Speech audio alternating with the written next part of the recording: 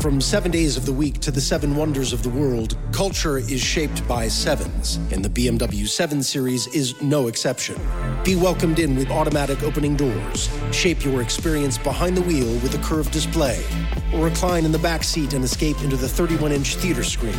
Reshape the way you drive in the redefining BMW 7 Series. BMW, the ultimate driving machine. See your local BMW Center today for a test drive.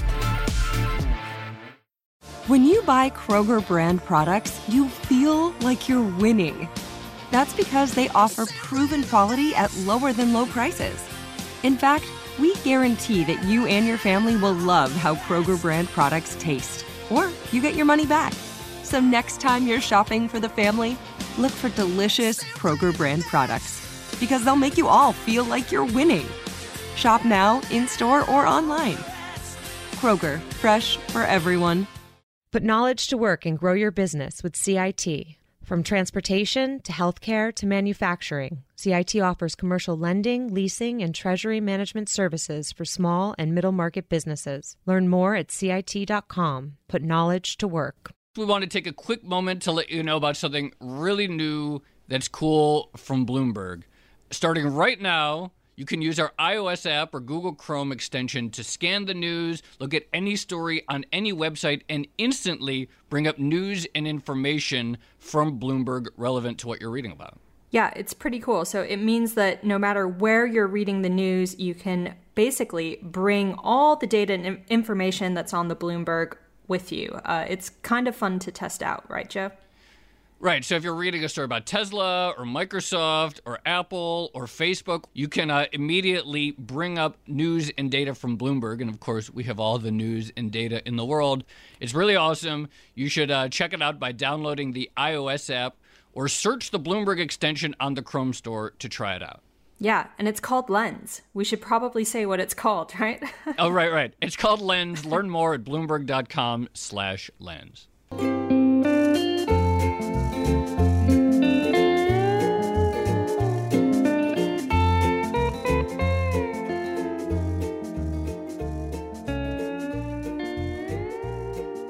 Hello, and welcome to another edition of the Odd Lots podcast. I'm Tracy Alloway. And I'm Joe Weisenthal. So, Joe, I'm trying to think, have we ever had a Nobel Prize winner on the show? Can you remember? I don't think so. I don't think we have. Why do you ask? Yeah, I don't think we have either. And not to get your hopes up, we don't have one for this episode either. Oh, but, shoot. Yeah. But Very disappointing. We do have someone who has a really good shot at eventually getting one. We actually have the recent winner of the latest John Bates Clark Medal. It's a medal that's given by the American Economics Association to economists under 40 who make big contributions to the field of economics. Isn't it also true that among economists, the John Bates Clark Medal is actually considered to be more impressive and prestigious than the Nobel Prize? You're probably right. I mean, statistically, I think 40% of the recipients go on to win a Nobel. And of course, the John Bates one is confined to young economists, so that's pretty impressive. Another thing that sort of will make today's episode distinct is it's kind of timely. So I kind of like the fact that on our podcast, we usually talk about things that aren't really in the news. We sort of give people a respite from the top stories of the day and just let them explore something completely out there. But this one might actually be a little bit sort of on the news. Yeah, so we are definitely huge fans of financial and markets and economic history. And the guy that won this medal, I should just go ahead and say his name. It's David Donaldson.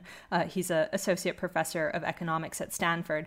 But Professor Donaldson is basically famous for being a sort of trade economic historian. And he's famous for one paper in particular. It's called Railroads of the Raj. And it basically went back and looked at the railway network that was built up by the British in the late 1800s, early 1900s in India. And he used that to check what impact building that infrastructure has on trade and general incomes in India. So, I mean, imagine putting that paper together, right? It definitely sounds like it would be quite a task. All right. Well, should we just go ahead and ask him? Let's bring him in.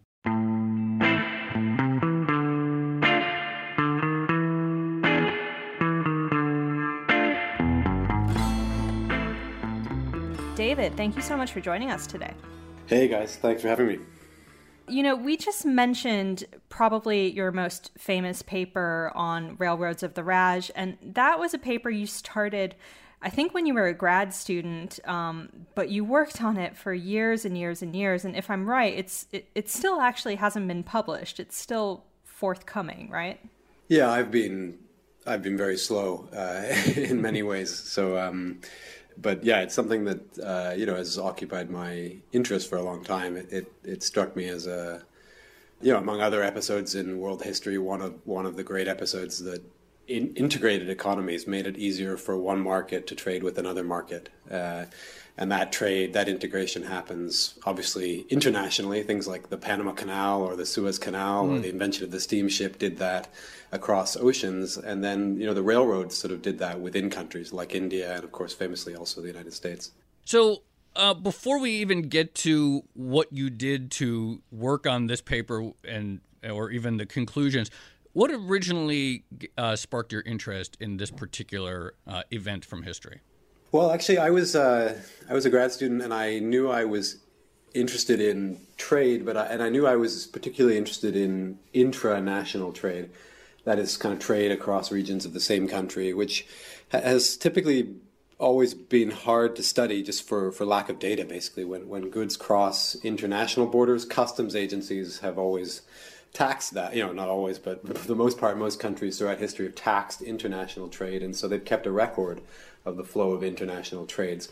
Whereas typically when goods move within countries, they don't get either taxed or recorded, and so we don't know much about it.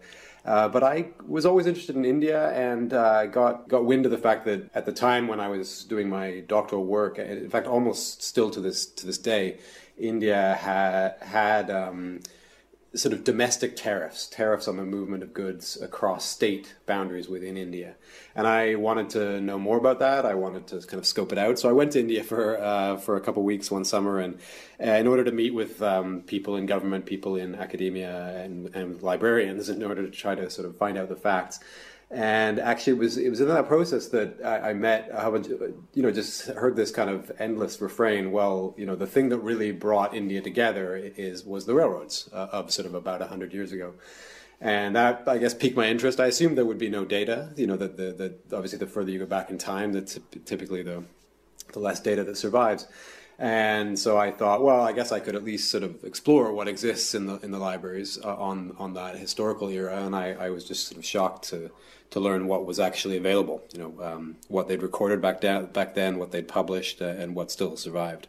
So one thing about the British railway system is it's famous for being absolutely massive in India. I mean, hundreds of thousands of miles worth of railway. How did you go about collecting that data and then isolating certain effects away from other effects? Because I imagine, if you look at the fact that one railway line has been built between one county and another town or whatever, that's going to have an impact on all sorts of things, right? It's almost like a tree diagram. The impact just keeps spreading and spreading. So how do you... I have so many questions. How do you go about kind of limiting that impact? There's no easy way to do that, and I don't claim to have necessarily nailed it by any means. The ideal way that any scientist learns about the world around us is by something like an experiment, right? Either a formal lab experiment or in less controlled settings where you can't, a lab experiment is just advantageous because that you can control everything except the one treatment that you're trying to sort of study the effect of.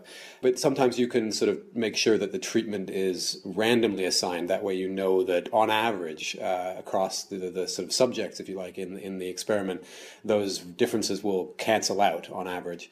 And so social scientists like me are always, looking for things that hopefully, we think there's a case to be made for features of the way that some program was allocated to the world, having some quasi sort of random element to them. And of course, we never know if that's actually the case, except in rare instances where the social scientist, him or herself, or the policymaker actually explicitly decided to randomize. But that's, of course, extremely rare. Much more likely is the case like the Indian railroads, where they had a complicated decision process about where and when to roll out the network. And I should say all that is, it doesn't even really address the heart of your question, which is that there will be spillovers. That is to say, in a classic lab experiment, you have a treatment group that randomly is chosen to get the drug or something, and the control group is randomly chosen not to. But there's a serious problem if you think that it's possible that your control group is affected.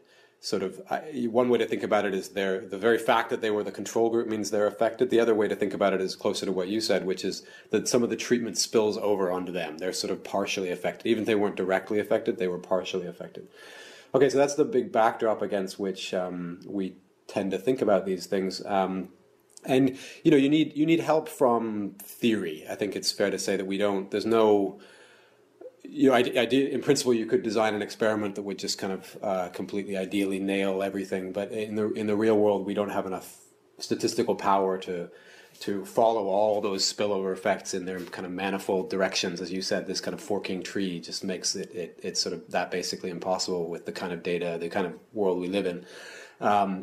So economists, like me, sort of turn to hopefully fairly uncontroversial notions in economic theory to help structure those, where we expect to find those spillovers, and sort of where, therefore, to sort of shine the light and try to see them.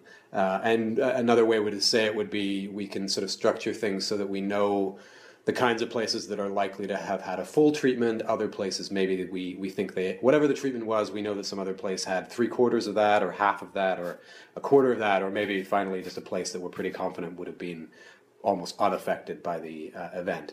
So we're always trying to do that sort of thing, and I guess that's a high-level overview of how I thought about the problem.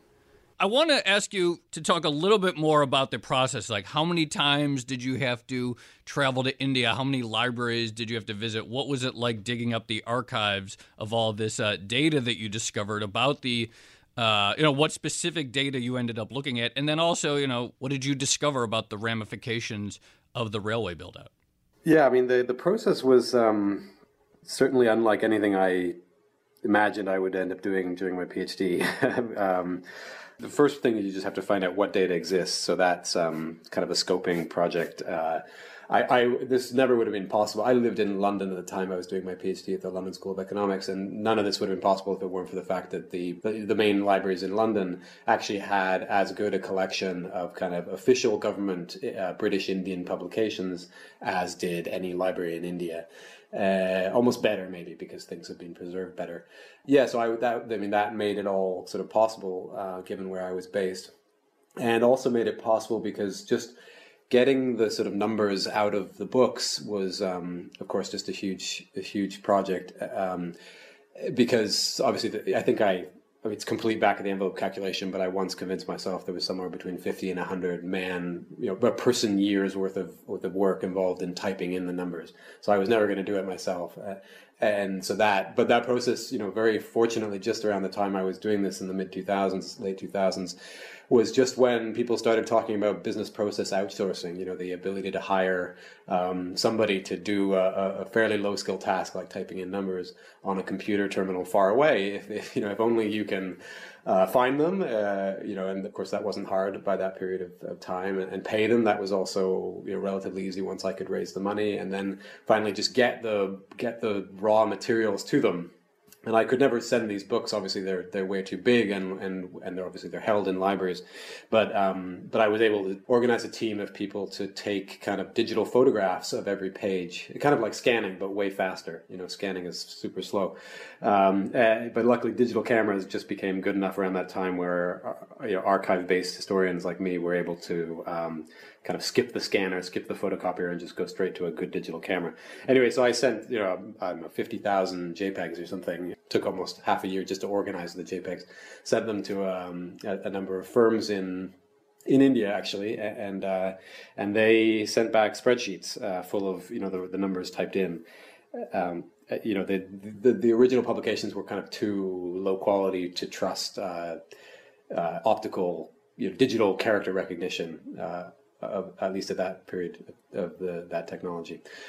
Yeah, so I guess that's the basic idea of how I and many people like me kind of would convert the sort of archival paper records into digital machine readable versions, and then. Right. So I guess, there were a number of things I looked at. I looked at trade, actual volumes of trade flows. I looked at prices, that is, whether there was evidence that, I guess a basic prediction is that when two markets get connected via some technology that makes it easier to move something between the markets, then the price of that thing should look more similar. That's often just the basic notion of arbitrage. If the price were different and yet it didn't cost much to move it, you could always just sort of buy in the cheap place and then sell the good at the high price place. So we kind of think that if arbitrage is likely to happen, and it certainly it did in this environment of British India, then we would expect that the railroads should narrow the difference in prices of exactly the same good over say 2 points in space. And the data was consistent with that, obviously, as well, that as railroads connected places, their prices started to converge. And then finally, I looked at the kind of consequences for income, as you put it. The aggregate. This I should stress is sort of aggregate income. Think of kind of like a county or a district, as they were called in British India. We're looking at this is not individual people. I wasn't able to look at inequality or anything important like that. But on aggregate, the closest notion we could get to sort of GDP of a county kind of went up, and on average went up. And you're right, because of spillovers and the fact that everybody's experience was different. These averages can be, of course, a little misleading, but they represent the average, and the average was an increase of about 18% in GDP. Huh. We are going to pause for a short break.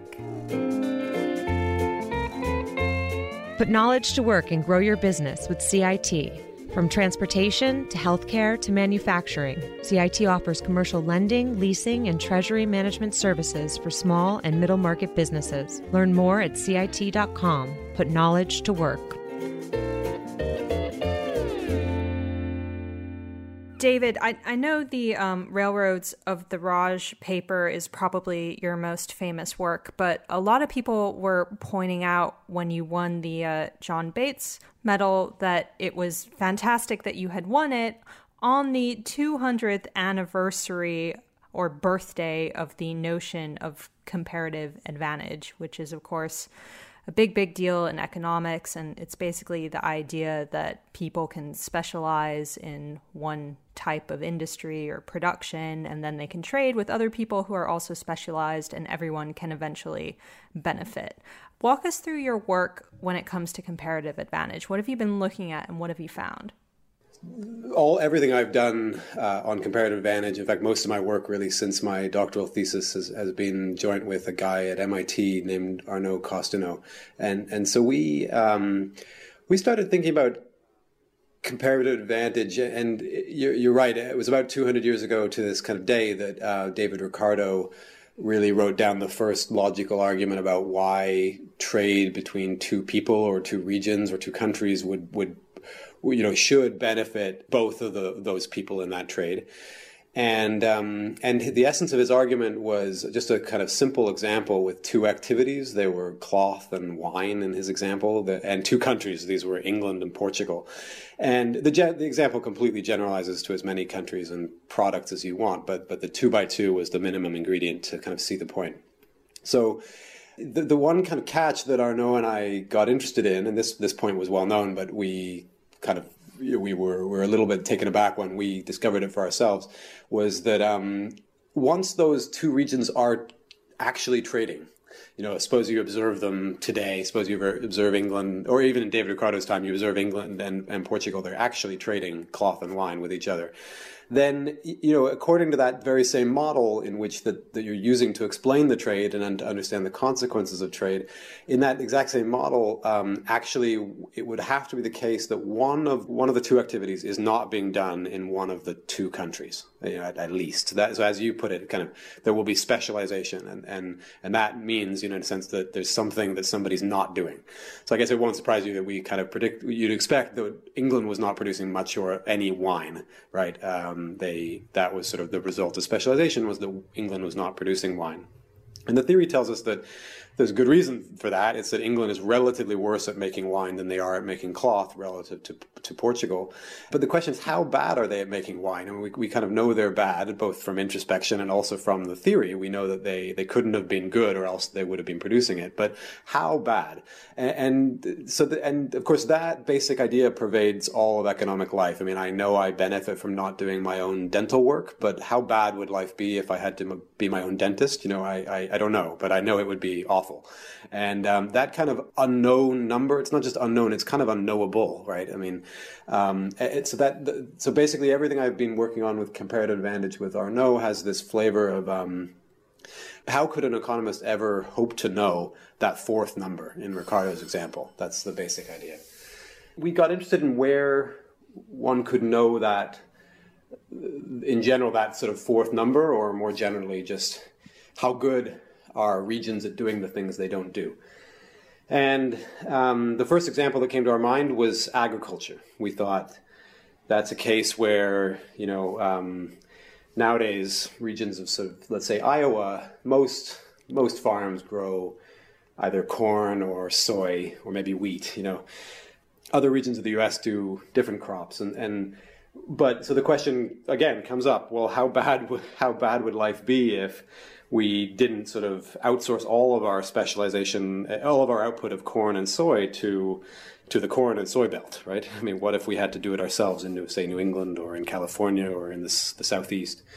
We were, of course, in a sense discovered, but we deep down weren't too surprised to learn that there are, of course, entire scientific fields, typically under the name of agronomy, where their goal is to, in a sense, kind of just try to tell farmers, how, given your soil, given your climate, given everything else about your local environment, how good would you be at growing any of the following kind of list of crops? Corn and soy, but also cotton and wheat and peanuts. And it's that advice that agronomists give to farmers that, of course, helps those farmers make the right decision about what to grow. But we sort of, in a sense, kind of downloaded that advice in a data file, the advice from the agronomist, the actual numbers on, if this small parcel of land somewhere in the U.S., divide the U.S. up into about 1 million small parcels of land, and the agronomist will tell you how good each parcel would be at at virtually any crop.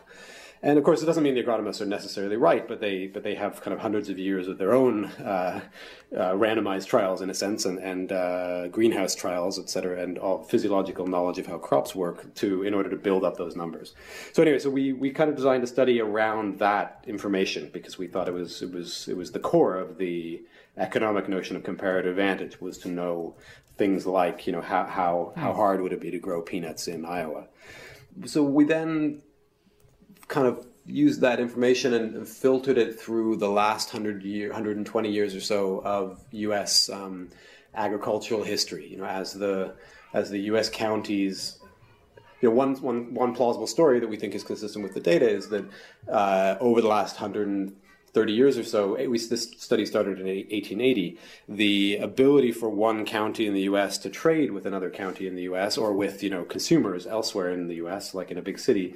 That ability to trade, dramatically improved. We had the railroads, we had the interstates, we had, the invention of the truck, major improvements in the ability to trade.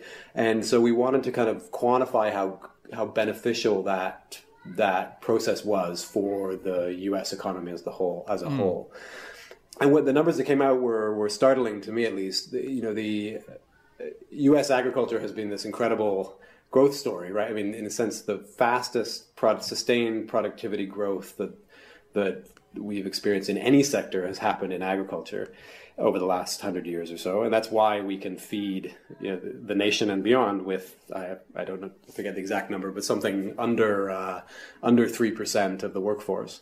And so that dramatic growth in productivity is just amazing. But according to our estimates, about half of it comes from just pure allocative efficiency in the sense of kind of specialization. Places being sort of free, as markets are trading, places are free to specialize in what they're good at and not produce what they're bad at, and that of course enhances aggregate productivity, and those are the gains from trade. Those are the gains due to comparative advantage at work. That's pretty startling. We just have a few minutes left, and of course we want to talk about some current applicability of your research. And obviously the place I think most people's minds would go is sort of, some of the trade disputes that the U.S. might soon find itself in. But something else occurred to me that is maybe a little more off the beaten path, but also interesting, which is that India, which you studied obviously, is still dealing with a lot of the same things that you talked about in terms of the diversity of its regions and lack of a completely coherent domestic free trade area. I believe it was sometime last year that the Modi government tried to sort of move forward and pushing through a national sales tax so that there wouldn't be this sort of disparate tax regime across regions. There's also efforts to have this sort of national payment system to harmonize and unify payments. Do you see applicability of your work on India's rail system to some of the big domestic debates happening in Indian policy right now? Yeah, I do. I mean, I of course it'd be naive to suggest that sort of it is easy to translate a lesson from one technology, one point in the past. Of course, it was a very backward technology. It was these trains were slow, and they were the first trains the world has ever seen. So even just for studying trains, they're a misleading piece of evidence. The more versatile and long living, I think, piece of evidence is more to do with, or lesson that we learned from that kind of work is more just to do with the overall sense of benefits from trading. If you do something that allows more trade, the odds are good that people are going to benefit on the whole. The average kind of the total pie will grow, and that's the kind of thing I've tried to quantify. And I think the lesson from that work I've done, as well as the huge body of work that I've read that other people have done that's built up our knowledge of that, tends to leave a pretty unequivocal picture that on aggregate those gains can be exist, and they're there in the data, and they're important, and they're worth not standing kind of in the way of. So when we make it hard for people within the same country to trade with each other, we stand in the way of those benefits. Just when we make it hard for me to hire a dentist rather than doing my own dental work, we stand in the way of gains from trade between me and a dentist.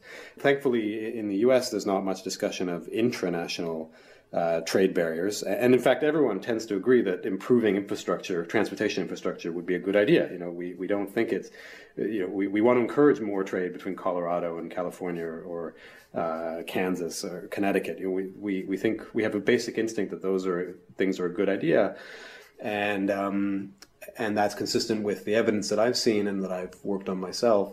And I don't think it needs to be any different internationally. Just kind of turning to your first question about the international trade policy tariffs, there's no good reason to embrace international trade and yet stand in the way of international trade, in my book, unless one possible reason would be extreme distributional concerns. If you, I've stressed obviously the aggregate gains. I have not, myself worked on the distributional consequences, how virtually any change in the economy is very likely to have people who are harmed by the change. As Walmart displaced Kmart and as Amazon displaces Walmart, people suffer, right? I mean, people who have jobs and capital tied up in the industry, the firm that's being pushed out by competition, they suffer. And competition from foreigners is no different. So we need policies that help minimize that suffering, but standing in the way of growing the aggregate pie, I don't think is likely to be the best policy solution to those challenges. David, can I ask just one very, very quick follow-up, which is, given the body of academic research that points out the benefits of trade and the benefits of comparative advantage and specialization, why do you think the notion that trade is a zero-sum game seems to persist in the wider world and in some parts of the world seems to be growing? I think there's two basic answers. One is, this is a well-known problem that political scientists have talked about for a long time, that whenever you have something as I've stressed, virtually any change I can think of is going to generate benefits for, some people, maybe everyone, and some costs for some people. But sort of trade and many, many other things like it, free markets in general, tend to sort of have very concentrated costs. When I say concentrated on a relatively small chunk of the population, and very dispersed benefits, right? I mean, think of China, right? They've displaced somewhere, relatively, huge number of jobs in the absolute, but relative to the total population, a relatively small percentage of workers. Yet virtually all of us every day, consume things that are cheaper and maybe only exist thanks to large foreign manufacturing countries like China. But I think deep down there's a bit of a sort of incumbent producer bias in our society. It's as if as a nation we think I don't mean we all, but if you listen to a number of people, you get this impression that we're just dying to produce, right? I mean, when my wife and I trade, when we kind of bargain over who's going to sort of cook the food and who's going to mow the lawn, I think we specialize according to comparative advantage. We understand that's in our mutual best interest. We tend not to fight over who gets to do more producing.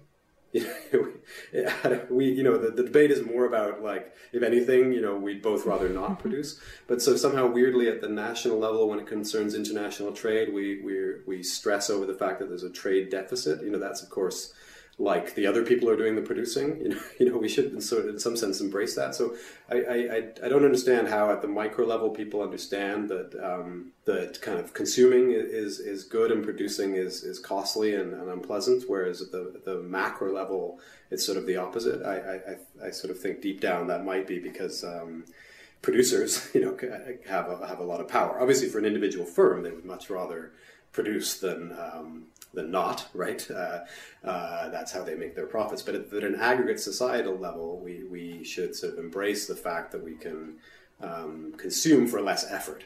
And that's the basic notion of gains from trade, is just we're more productive. We can get more for less input. All right, Dave Donaldson, Associate Economics Professor at Stanford and the recent winner of the John Bates Clark Medal Award. Thank you so much. Fascinating conversation, fascinating work. Can't wait to continue seeing the evolution of what you've done. Really appreciate you coming on the podcast.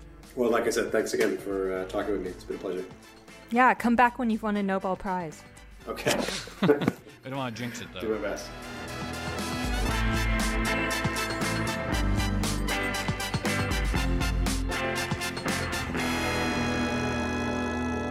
So, Joe, I thought that was fascinating, and it was sort of right in the sweet spot for our Odd Lots podcast because it uses all these historical examples to really illustrate some of the stuff that's going on today, right? Yeah, I love that conversation.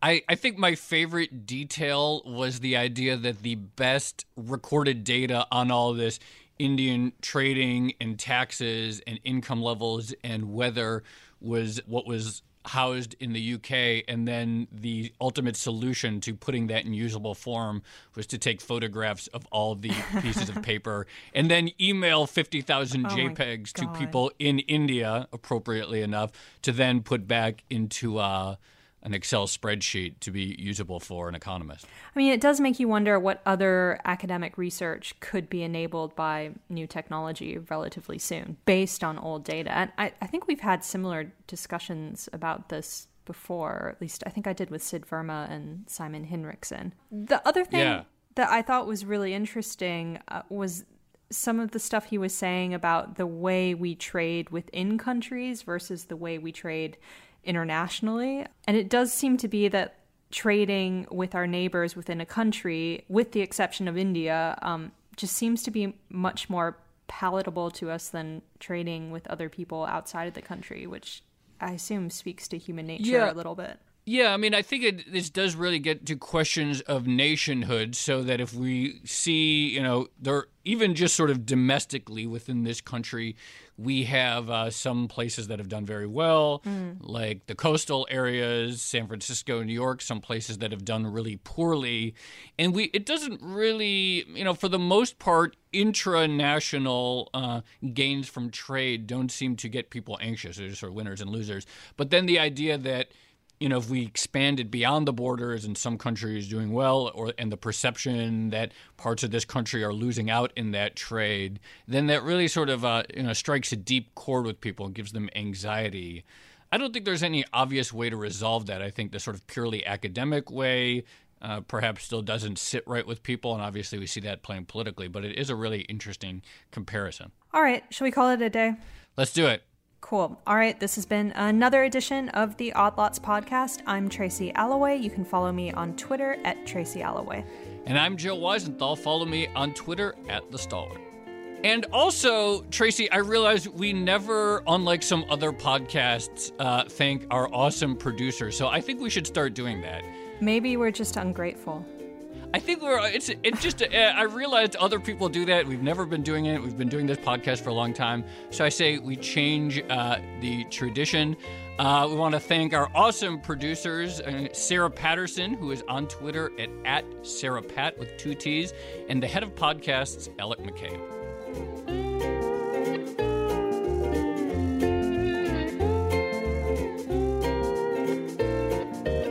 Put knowledge to work and grow your business with CIT. From transportation to healthcare to manufacturing, CIT offers commercial lending, leasing, and treasury management services for small and middle market businesses. Learn more at CIT.com. Put knowledge to work.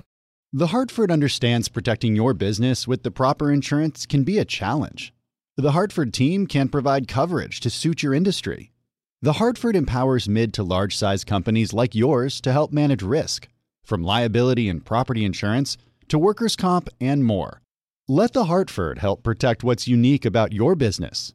Learn how at thehartford.com. Top Thrill 2 is like no other course. 2 420-foot vertical speedways, 3 launches. All right, let's talk strategy. Copy that, driver. Go for maximum acceleration off the start. Roger that. You've got a short straightaway to push from 0 to 74 on the first vertical speedway. And what about the rollback? Rollback will set you up for an explosive reverse climb 420 feet in the sky so you reach 0 G's in total weightlessness. 420 feet of straight-up speed. Let's get it. Top Thrill 2, the world's tallest and fastest triple-launch strata coaster. Get your tickets at cedarpoint.com.